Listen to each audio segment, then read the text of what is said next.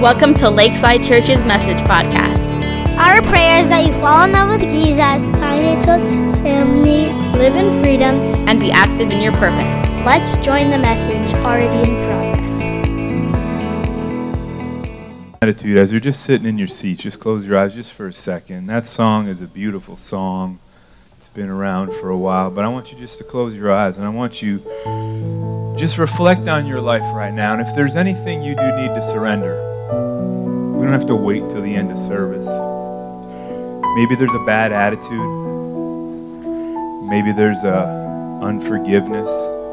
Maybe there's a bad habit that you've been holding on to that you know you need to surrender. So prayer works. So just pray right there, right in your seat. You could pray softly where nobody else knows but you and Jesus. You say, Jesus, I surrender that bad attitude. I surrender that fear. I surrender my shame and my guilt. I surrender. Just take a few minutes. It's more than a song. I surrender my shame. I surrender the issues with my spouse, the problems I've had with my children, my fear. I surrender the way I've been wasting money on things I shouldn't be wasting money on. I mean, there's so many things we could all list. And I challenge you now to surrender it to Him and say, God, I give that to you. I can't do it on my own. I need your help. Just allow Him to minister to you right now.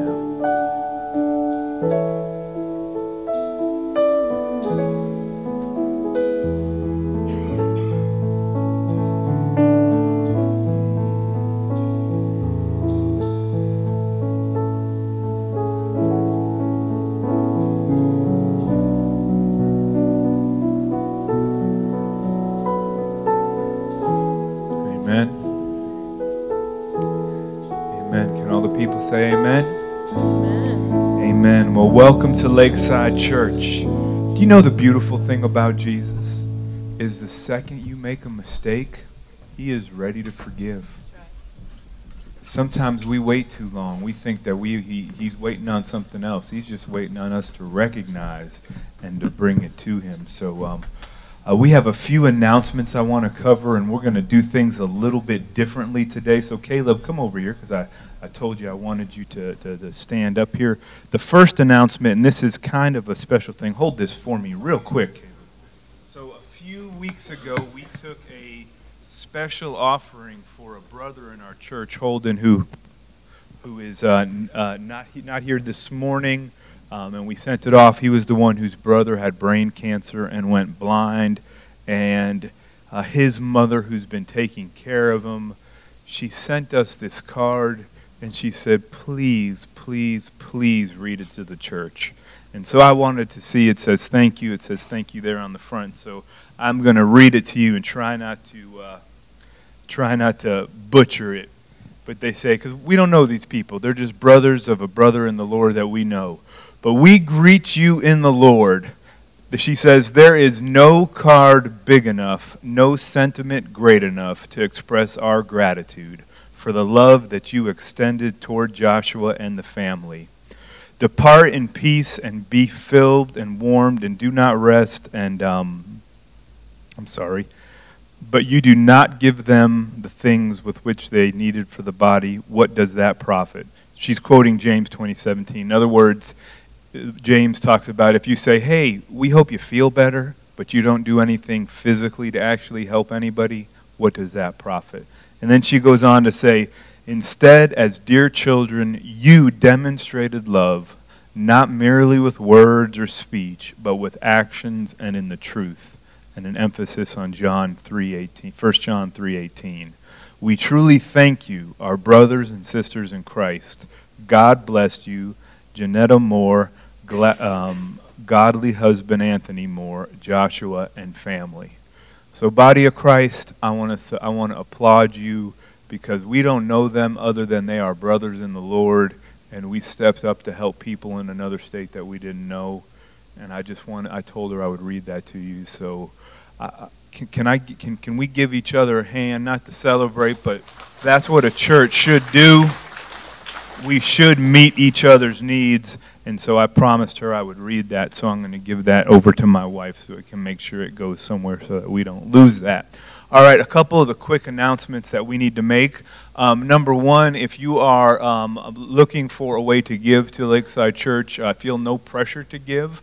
Giving, we believe in it, and we think that it is a powerful thing, but there is a box in the back. It's right over there by the back wall. It has our logo on it. Don't put it in the one without our logo, because that doesn't go to us. Harvest takes that money. So put it in the one with our logo on it, or you can give online. Most people do it that way. You go to our website, or if you can give by text. The thing that I'm the most excited about in our church, because it flows just with that letter, is we do have a food pantry. And every week people bring in food. It's always different people, and we support the food pantry. And Miss Gail has been generous enough to make sure that it's a one-stop shop, that if you want to support the people in need in the community, you can bring it here to church on Sunday, and it will get to a group that will make sure it gets to the right places. The next announcement we have, I believe, is our hangout. We have a hangout on June 23rd. And it is a full hangout. There will be free pizza and wings from some of the best places in town.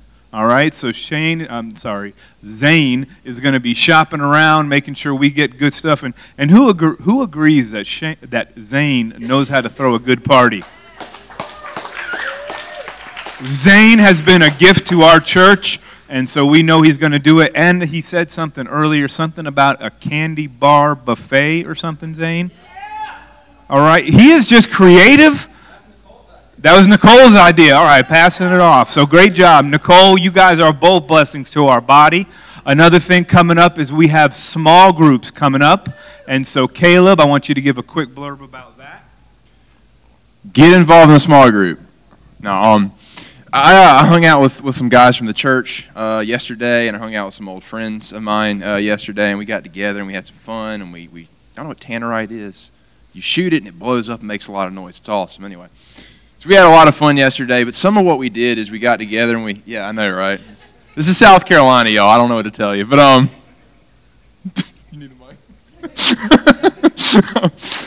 We had a lot of time to get together and pray and talk and talk about some stuff we haven't had time to talk about in just years, and it was just so life-giving for me, so life-giving for some of the guys in that group. I had a friend of mine who's like, man, I've been dry for like 4 years, and we just got together and we prayed for that friend of mine, and it was just this huge blessing. It's the beauty of small groups, that you take people in smaller groups that can be more intimate, and you put them together, and they just have the opportunity to love one another, to get to know one another, to, yes, sometimes come around a topic, but even just if you just get together with the people of the Lord and have that time together is a huge blessing. So this summer we've got some small groups coming up. A lot of the groups this summer are actually going to be just small get-togethers. You just come, you hang out.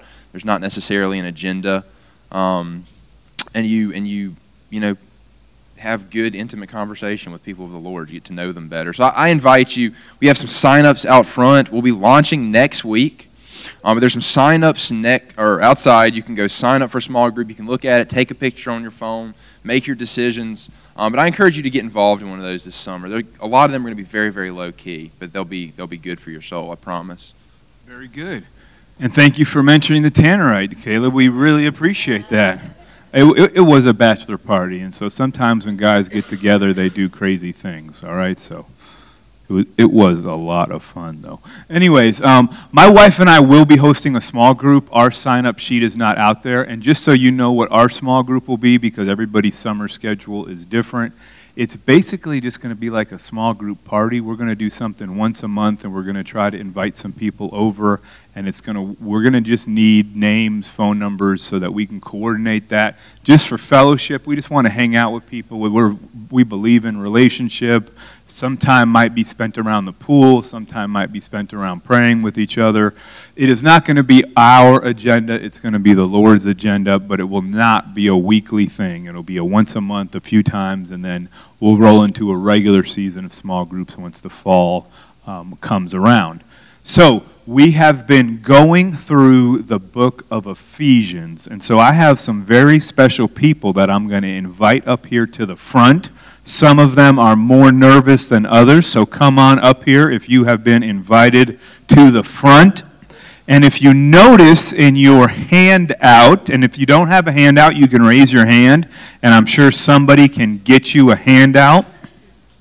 The book of Ephesians, or the handout's kind of big, right? There's like a lot of stuff in there. And so we'll make sure we go. We're going to have Mandy and then Mike. I think we got it good. All right, so here's some hands up here, and we're going to make sure they get the things.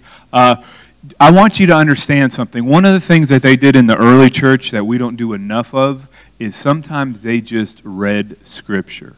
Do you understand that Scripture is powerful enough? You don't need my comments on the Scriptures. There's a handout over here. And so I've looked at a couple of different topics that come out of Ephesians chapter 5 that I did not want to skip, but I just thought it would be good for us to read. And so I thought of some people in our church that represented these areas well. And so I want you can follow along on the screen, you can follow along in your paper and in your Bible. It is out of the Passion Translation, which is a little bit different, which will make it a little bit more, it's kind of more modern language. And I just want you to sit and listen to the Word of God, and I am very excited to do this. And thank you guys for being willing to do this. And so you can step over.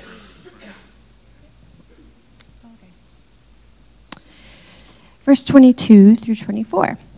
For wives, this means being supportive to your husbands like you are tenderly devoted to our Lord. For the husband provides leadership for the wife, just as Christ provides leadership for his church, as the Savior and reviver of the body. In the same way the church is devoted to Christ, let the wives be devoted to their husbands in everything.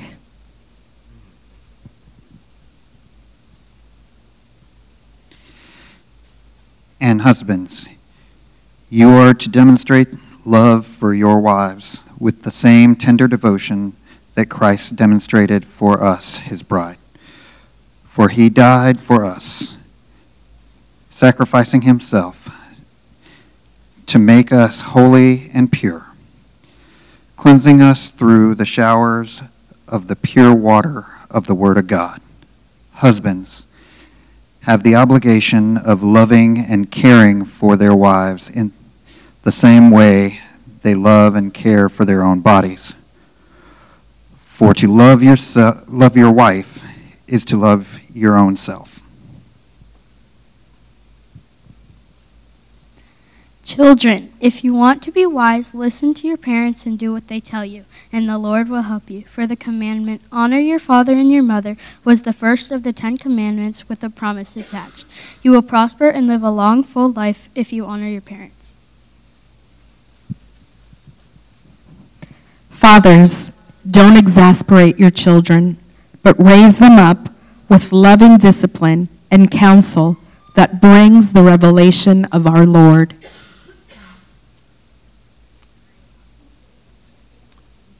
Those who are employed should listen to their employers and obey their instructions with great respect and honor. Serve them with humility in your hearts as though you were working for the master.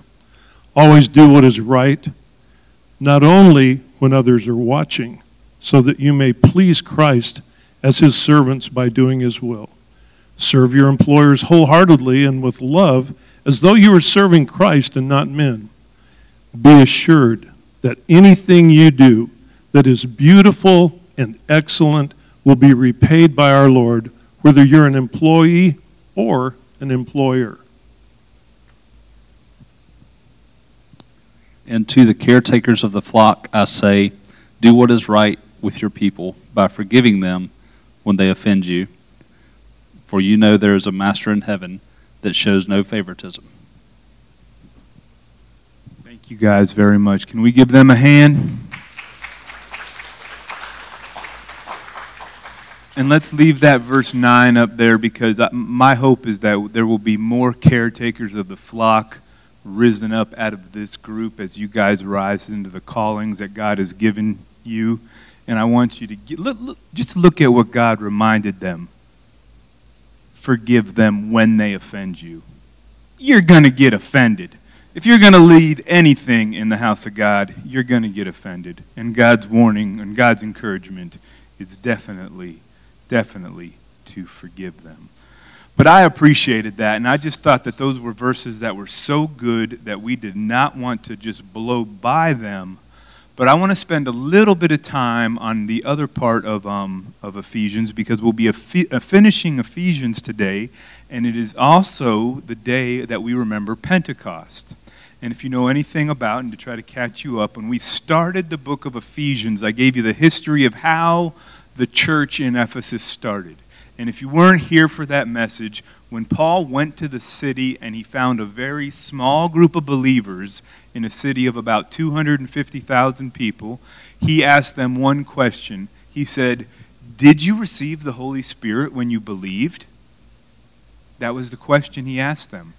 The day of Pentecost is the day that the church remembers that the Holy Spirit was poured out on every believer. The Holy Spirit was not poured out on just the apostles. It wasn't poured out on just a select few. But that's the beauty of the gospel of Christ, is that everyone who names the name of Christ, regardless of your background or where you came from or what you've went through, that every single one of us has access to the same Holy Spirit. And we celebrate and we remember the day of Pentecost just like we remember Easter is the day that Christ paid for our sins and he died and he rose again and we are saved. Pentecost is a day that we remember the Holy Spirit is for us all. And as we go to the end of Ephesians, it talks a lot about that. And so that's where I wanted to spend my time. But I didn't want to skip that other stuff because that other stuff was good. Amen? And I hope you guys got some stuff out of that, because that is just truth and wisdom. So now let's skip down to verse 10. And we're on page 3, and we're on verse 10 of chapter 6 of Ephesians. And I'm going to read along with you. And it says, "Now my beloved ones." Remember, these were the people that Paul had sat... What, you can't hear me? These were the people that Paul had sat with and taught with, and he said, "Now my beloved ones," the people that Paul loved, he said, "I have saved the most important truths for last." In the ESV it says, "finally." In other words, he wrote all these great theological truths about being in Christ that we've covered. All these things of blessings. He talked about the body. We just read some lifestyle principles that we better get a handle on. But he says, finally, what I really want to get to is kind of what he started with when he asked that question, did you receive the Holy Spirit when you believed? But let's go through this. It says, "Now, my beloved ones, I have saved these most important truths for you for last. Be supernaturally infused with strength through your life union with the Lord Jesus. Stand victorious with the force of his explosive power flowing in and through you." The reason they put explosive power in there is because the word in Greek for power is dunamis. And the word dunamis is also where we get the word dynamite. And if you know anything about dynamite, it explodes. It blows stuff up. It's explosive. And God's power is explosive. And so I want to pull a few points. The first point that I want to pull up for you guys is that believers, let me get down there, believers are meant to be infused with power. We have too many powerless believers. We have too many people that you come to church and you hear these things about, like, children, obey your parents, and then we send children home and they have no power to do that. We have these things about employees, obey your bosses, whether they're good or bad, but you don't have any power to do that. We have these verses about wives, follow the leading of your husbands, but there's no power to do that. And the scripture is very clear. Believers, that's all of us. If you believe in Christ, you're meant to be infused. Like it comes inside of you. You are infused with power. And let me tell you something. When you have power, you feel power, all right? I don't know how you feel about guns, okay? If you're an anti-gun person, like, you got to love me anyway. Well, I grew up with guns. My dad took me shooting all the time. And so yesterday, I had shot my gun, and so I showed my boys how to clean a gun. We weren't doing anything dangerous, but I showed them how to oil it and how to take it apart, and it was perfectly safe. It was the same way my father trained me. Well, inside of my little box of toys, of things, I have a taser. And they were thrilled with the taser. They were way more interested in the taser than in the gun. And they said, Daddy, can we use it? And I said, guys, this is real. And they said, I know it's real. That's why we want to use it, Daddy. And I said, well, boys, can I tase Jason? Jeremy said, can I tase Jason? I said, no, you can't. You can't do that. That's not good. But what I did let them do, I said, I'll let you tase me. I've been tased before. It's not like a police going to kill you, knock you out, give you a heart attack taser. It's a responsible thing. And so I let each of them take the taser, and I gave them very clear instructions. I said, what you are to do is you're going to push the button like this. If you hold the button and you hurt me, you're in trouble.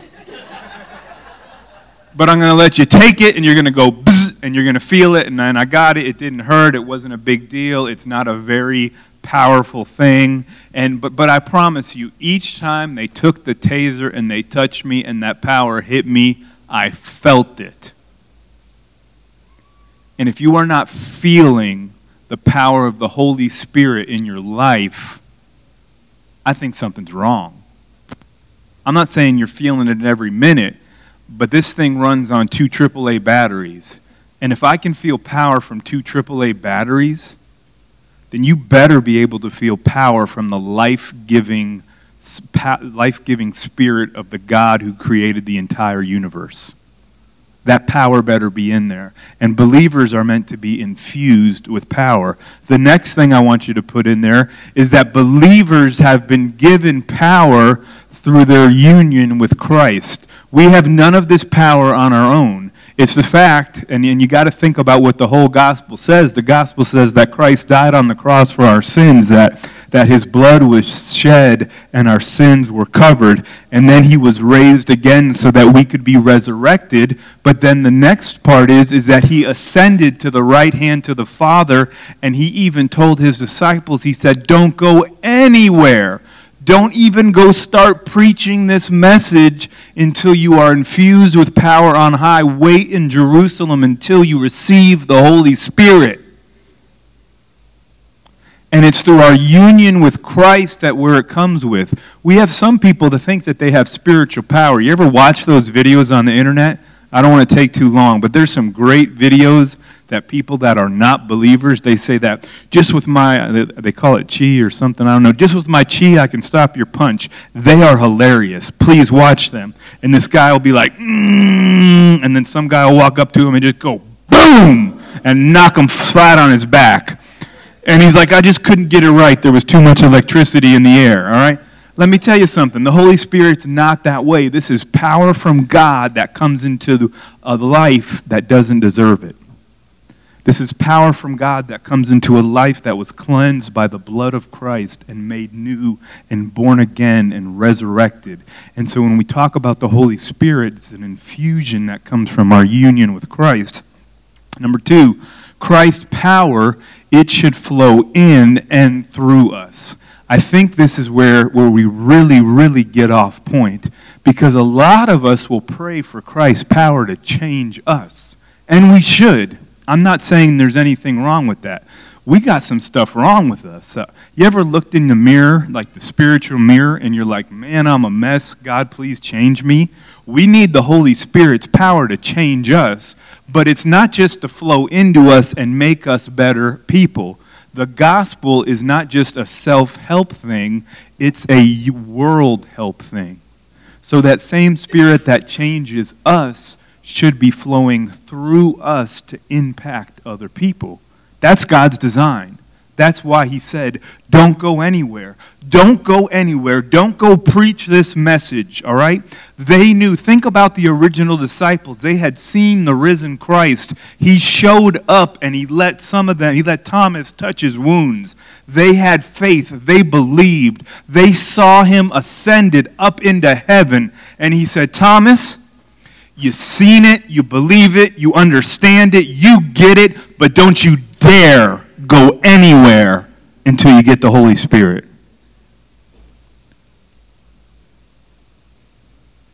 It's powerful. There's an empowerment that is for every believer. And too many times we lay all these burdens, and we're almost like Pharisees. Do this, don't do this. But we forget the power aspect of what God has given us. The next thing I want to say is believers are empowered with the Spirit, but then again, we live like we're not. We live lives. I want you to think about this. If you're a believer in Christ, and you are in union with the God of the universe, do you live your life like you really have a one-on-one connection, personal relationship with the God who created the stars and the sun and the elephants and the platypuses and everybody else around you? Do you live like you have that same power inside of you? Because you do. Or do you live like you're just hopeless, useless, unimportant, completely unable, full of shame and guilt person? That's not how God intended you to live. Shame and guilt taken care of on the cross. Useless, yes, we're all useless on our own. But when we're infused with the power of the Holy Spirit, no longer are we useless. We're capable of things that are far greater than we could do on our own. I want to keep going into these scriptures. Verse 11 of chapter 6 of Ephesians, it says, put on God's complete set of armor provided for us. And you'll read this, it's a different translation. It'll sound a little bit different, but you'll get along with it. It says, so that you will be protected as you fight against the evil strategies of the accuser. Your hand-to-hand combat is not with human beings, but with the highest principalities and authorities operating in rebellion under the heavenly realms. For they are a powerful class of demon gods and evil spirits that hold this dark world under bondage. One thing I want to point out, and I think this is true, and you can have an argument with me, this is something that I'm about 99% true. I'm pretty much convinced that every single weapon in this armor of God is a defensive weapon. And the reason I think it's all defensive weapon, because as I read my Bible, Jesus Christ won the victory. I don't have to win any victory. I just have to stand in the victory that Christ has won. Even the sword is a defensive weapon. I already told you I have a gun. I have a gun in my house. It's not an offensive weapon. I'm not running around town robbing people trying to get stuff. That's in my house for protection. It is a defensive weapon. Even the sword. All of this is defensive because God has done so much for you. You just need to stand protected and rejoice in the victory that was already won on the cross and be empowered with the Spirit that has already been poured out and given to you. But the enemy is going to come. So I believe that all the weapons are defensive. If you want to make a case that the sword of the Spirit is an offensive weapon, we don't have to argue about that. We can be different on that. You know, hey, it's a sword. Do whatever you want with it. The next thing, don't blame people for problems when the enemy is behind them. That scripture said our hand-to-hand combat is not with people. And this is something you got to get a hold of because this is spiritual warfare. Remember, Ephesus was a city built around a pagan temple. There was demonic activity all over this city. And you need to realize this or you're going to mess some stuff up. There's going to be times, and I'll use my wife, there's going to be times when you get in an argument with somebody and it has nothing to do with the other person. It is an assignment of the enemy. And you need to realize a lot of times you're not fighting the other person. You're fighting maybe the lies that you've believed, the lies that they've believed, the hurt that you're holding on to, all the stuff that the enemy, who is powerful and who hates you and wants to break up your marriage or break up your children or break up your work life, whatever it is, he's come in there. And so when you go to war, you're not fighting that person. It's not a person you're dealing with. It's a spiritual realm that you're dealing with. And that, if you look at it that way, you can have a little bit more grace, because you might be able to say, hey, wait a second, me and Gerald are having problems. And God forbid I have problems with Gerald, because Gerald could kick my butt, and I ain't trying to go into hand-to-hand combat with Gerald. But if I notice that we're having problems, the best thing about it, I realize this is really a spiritual issue. The enemy is trying to come in here and cause division, and we need to have a conversation, and we need to figure out how to invite the Holy Spirit into this relationship, because hand-to-hand combat, I'm lost. You'll see more. I'll be in like 5 back braces. But you go into it with your wife, and you think it's your wife's fault, or you think it's your husband's fault, or you think it's your coworker's fault, when it's really the enemy. And let me tell you something. Some people who even name themselves believers, they have their ears turned more to the voice of the enemy than the voice of the Lord. And they come into your life, and they bring division, and they bring gossip, and they bring issues, and they're just tools of the enemy. You want to call him, he's just a tool.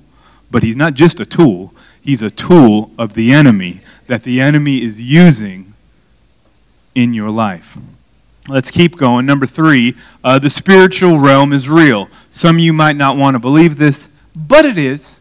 There's a spiritual realm. There is more real than we see. There are angels, there are demons, there are principalities, there are things that are more real than what we see. It's real. It's hard to explain. I don't have the handbook. All right, I can't draw you a picture of what a demon looks like. I can tell you there's been experiences where I believe that I've seen demons. I mean, I'm not trying to spook you out. I know that there's been experiences where I've done deliverance on people, and demons have left that person, and their whole lives have changed. It's a real deal. This is not fake. I'm not saying look for a demon behind every tree. I think a majority of the time the demon just put lies in people's heads, and people just start acting like idiots, and he's up there playing, the enemy's up there playing like chess, trying to get people to argue and fight rather than actual demonic possession. But we live in a spiritual realm, and it is real.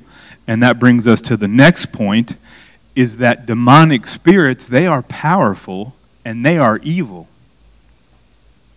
They are powerful and they are evil. And you got to understand this. There are demonic spirits, and you can think I'm absolutely insane, but you're wrong.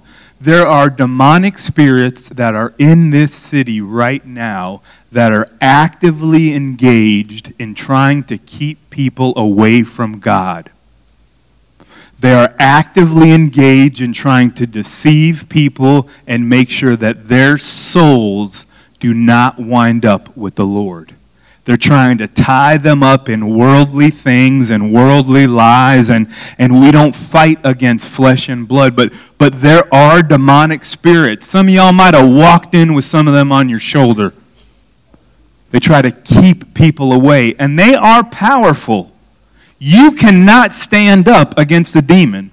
The book of Acts tells a great story. Go read it, the 7 sons of Sceva. They tried to handle some demonic things on their own, and it's a really great story to read to your kids. I encourage you. I read to my kids the Bible every night before bedtime, and the reason that it's good is because these guys went and tried to approach a spiritual demonic force on their own, and it says they left bloody and naked. And so it's really fun to read to kids because you can be like, they got their butts beat. And Well, and not the naked part, but it's just fun to read about when people get beat up for not doing things the right way. My boys like those kind of stories because they don't want to get beat up. They want to know how to handle things the right way. All right, we're trying to teach them that. Let's keep going because I want to end, and I want to end with something very powerful today. Spiritual warfare, and this should be a given, but it requires spiritual power. But since we've already talked about that it is real and that there are real powerful demonic forces out there that hate you and that are against you and trying to do everything they can to keep you from completing God's call, that's what they're doing for you. If you're a believer, they want to keep you inactive in the body of Christ. They want to make you a bench warmer. If they can make you a bench warmer, what's a bench warmer? A bench warmer is somebody who thinks they did a good thing because they came into church 1.9 Sundays a week, and they sat here and they listened, and they kept a seat warm for about an hour, and they're doing good. But you're not making any impact for the kingdom. You've not gotten one soul changed. You've not changed one person's destiny. And they're trying to do that for you. And then for the people that don't believe, they're doing everything in the world they can to keep them from getting in touch with real Christians and real believers and locked in deception. So it requires real spiritual power. And because of that, the next point, they can only be overpowered by the Spirit of God. Jesus said, if I cast out demons, it means that the Spirit of God has come upon you. Yes, the name of Jesus. I'm not trying to take anything away from the name of Jesus. Don't dig into my theology too much, but I'm telling you, when you say in the name of Jesus, I take authority over this situation, don't think the Holy Spirit is taking a back seat. All right? God works together. The Holy Spirit is the agent through which God works, and how it all works, I don't know because it's there, but I know that they can only be overpowered by the Spirit of God inside God's people. And the point I want to put in there, and this goes into why I think that they are all defensive weapons, is all of us should fight from victory. You should not fight for victory. Because let me tell you something, Jesus Christ died for every person in this city. Jesus died for every single person in Red Bank and Gilbert. Jesus Christ died for every single person in Irmo and in Columbia. And he loves them. And he came up with a plan of creating an army of men and women filled with his Spirit, who could go bring the light of the gospel and who could preach and teach the truth of what happened on the cross and explain it. And you could say, you know what, I talked to somebody yesterday and he said, the guy made the comment, he's like, I'm the dumbest one here. The beauty about the Holy Spirit, you could be the dumbest one in the room, but that just gives the Holy Spirit the chance to show off. Because you could be the dumbest one in the room, and then all of a sudden the Holy Spirit shows up, and you are making point after point after revelation after revelation and after revelation. And in fact, if you have that attitude that you're just not smart enough and you're just not good enough and you just can't do it on your own, then you are probably a more open vessel for the Holy Spirit than somebody that thinks that they can do it on their own.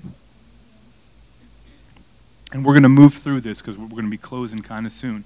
A couple more verses I want to go through.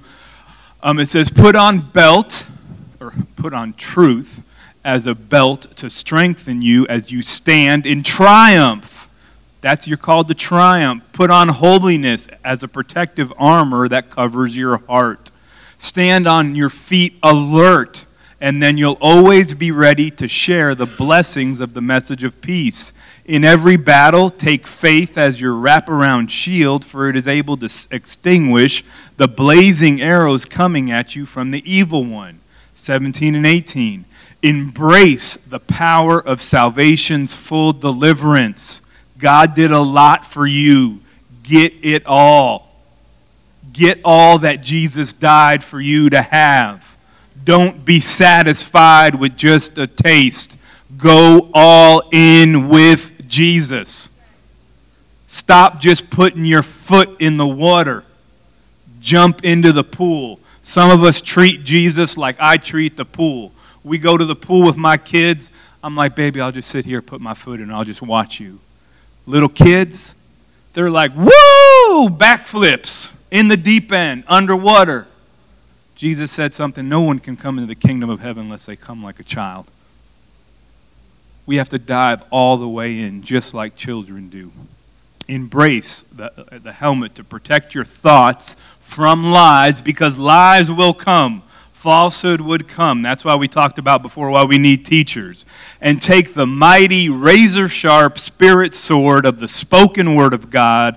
Pray passionately in the Spirit as you constantly intercede with every form of prayer at all times. Pray the blessings of God upon all believers. I know I'm taking a little bit more time, but if we really believe prayer worked, I think we do it more and act like it worked. In August, we're going to have 21 days of prayer. That's 21 days of prayer where we're going to ask as many people as possible. I would love for it to be you, your friends, your neighbors, people that go to other churches, and spend time in prayer for this community, for salvation to break through, for our lives to be transformed. And the Bible says, constantly intercede. Can you? No judgment. No judgment. But when the word says constantly intercede, does that define your prayer life? When it says no judgment, especially if you're just starting out with this Christian thing, let's take it slow. Let's figure it out. But also, let's jump all the way in. Does constantly intercede, does that describe your prayer life? Are you constantly interceding for me? Every time you think about something that I could and should be doing better, are you interceding for me or are you gossiping about me? Every time you're upset about your wife or your husband, are you interceding for them or are you complaining about them? Every time you think about your lost son or daughter who has fallen away from the Lord, are you worrying or are you interceding before the throne of God? Every time you think about Lakeside Church, are you interceding and praying that God would bring people here whose lives could get changed and their souls could get saved? Constantly intercede. Pray at all times. Truth. So we'll go through these really quickly and we're going to end. Truth. Well, what is truth? The easiest way I think I can explain it, truth is knowing God's word, because God's word is truth, and you better know that thing, and that's why we get in small groups. This small groups, we're going to have some groups centered around fellowship, but in the fall, we're going to have some small groups centered around growing in the knowledge of the word. You better know this stuff. You better know the truth. Standing at alert. Knowing that you're at war. I want you to know this. Everything the enemy that he can throw at you to keep you from making a difference in eternity, he's throwing it at you. Everything he can do to keep you uninvolved and unengaged in God's work. Be at alert. Recognize it's coming. Holiness and righteousness. I think that it's a two-part thing. Number one, I think it's the righteousness that we're given in Christ. But I also think it's living the way he taught. I think that we are definitely clothed with Christ's righteousness, but those stuff that those people just read up here about wives, husbands, children, employees, employers, don't count that out. Don't expect to have spiritual victory and be living this victorious life and you're ripping off your employer by disappearing for 2 or 3 hours every day. And then when you lose your job, blame the devil.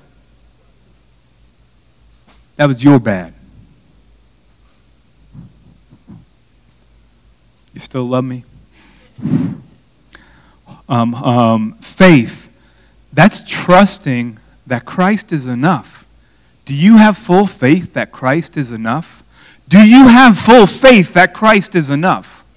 Do you have full faith that if you were filled with God's Spirit, that it was enough? That if he called you to stop and share the gospel with a complete stranger, do you have enough faith in your heart that you could walk up to somebody and you could say, you know what, I don't know you, I just have this intense thing. I believe in Jesus, and I think Jesus wants wants you to know that he loves you desperately. And I just got to tell you how much he loves you and what he's done on the cross for you. Do you have faith that Jesus is strong enough in you that that could happen? You should. Salvation. Salvation is receiving the life-changing gift that he's already given us. God has already done it. We just need to receive it and allow it to work and change in our lives. The Spirit and the Word. That's knowing what God said, being experts in the Bible. Knowing what God said is key, but then knowing what God's saying. Having an ear to what God is saying to you. What do you need to get involved in? How is he leading you at the moment? Because the enemy wants to keep you uninvolved, and God is probably trying to give you some direction in your life. In fact, if God is real and he's relational, do you think he might talk to you once in a while? Do you think he might give you some direction? And the last thing we're going to end with is prayer. And the most simple way that I could put through prayer is being humble enough to ask for help. The reason why I think that people don't pray is sometimes it's faith and sometimes it's pride. We think, I got to fix this. But if you notice, and I'm not trying to brag, but I know that when I came to Christ, when Chris came to Christ, and Chris had to lay his life down, and even though my back hurts, and you've seen me do this before, I had to get down on my knees, and I didn't even feel humble enough on my knees. I had to get down on my face. And I'm not saying you need to do this, and I just had back surgery, so don't think that this is comfortable. But there was something about putting my face on the ground and humbling myself before God and saying, God, you've never left me, but I have left you. Please forgive me. And so when I pray, sometimes I might do that. I ain't trying to make that a rule that you need to get down on your face to pray. Some of you might have had back surgery, and that's not good for you to do stuff like that. But is there humility in your prayer? Or is it just a laundry list? So I wanted to go through this stuff because I think all this stuff flows into power. But let's go back up into the verse that really set me off today. Verse 10. It's slide 15, verse 10. Rhonda, you can come up. It says, now my beloved ones, I have saved these most important truths for last. Be supernaturally infused with strength through your life union with the Lord Jesus. Stand victorious with the force of his explosive power flowing in and through you.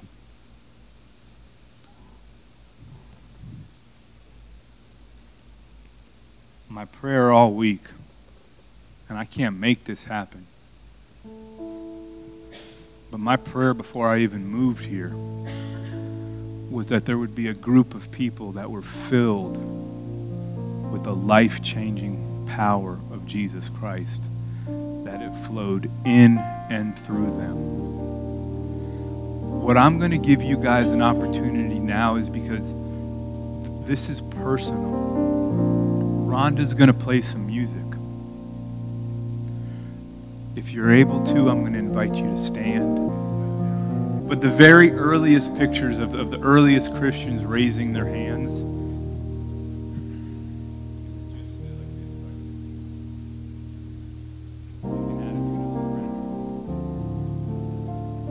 like an attitude of emptiness and saying, God, I just want more of you.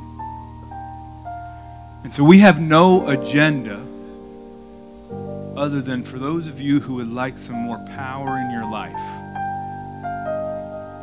to have the opportunity right now to allow the Holy Spirit to come and to touch your life. Nobody is going to come and pray for you. We're going to play some music, and I'm going to invite you to stand right now. And if you would like more of God's supernatural power in your life to help you in the way you live and in the way you minister to others, I think back to that early church pictures I saw, and if you're brave enough, you don't have to. I'm not telling you what to do, but just put your hands like this very simply. Close your eyes and just trust that God hears your prayer right now. And as the music begins to play, you may want to pray. You may feel something in your body. You may feel nothing in your body. There's been times that the Holy Spirit has hit me and it felt like 1,000 jolts of electricity. And there's been times that it felt like nothing happened. But I know it did. And so we're going to take a few minutes just to allow you to receive from the Lord. This is your time. Father God, I pray for an infilling, for an infusing, as we remember the day of Pentecost and the gift that you gave to the church. As we remember the first question you asked Paul asked the Ephesians, did you receive the Holy Spirit when you believed? And how he ends the chapter reminding them about the most important part. I pray that everyone in this room would be full and infused with life-changing power of the Holy Spirit. So we're going to take a few minutes and we're just going to sit in some nice silence and be sensitive, because the Holy Spirit's going to do something for some people in here right now. If you're hungry, the Holy Spirit's going to do something for you right now.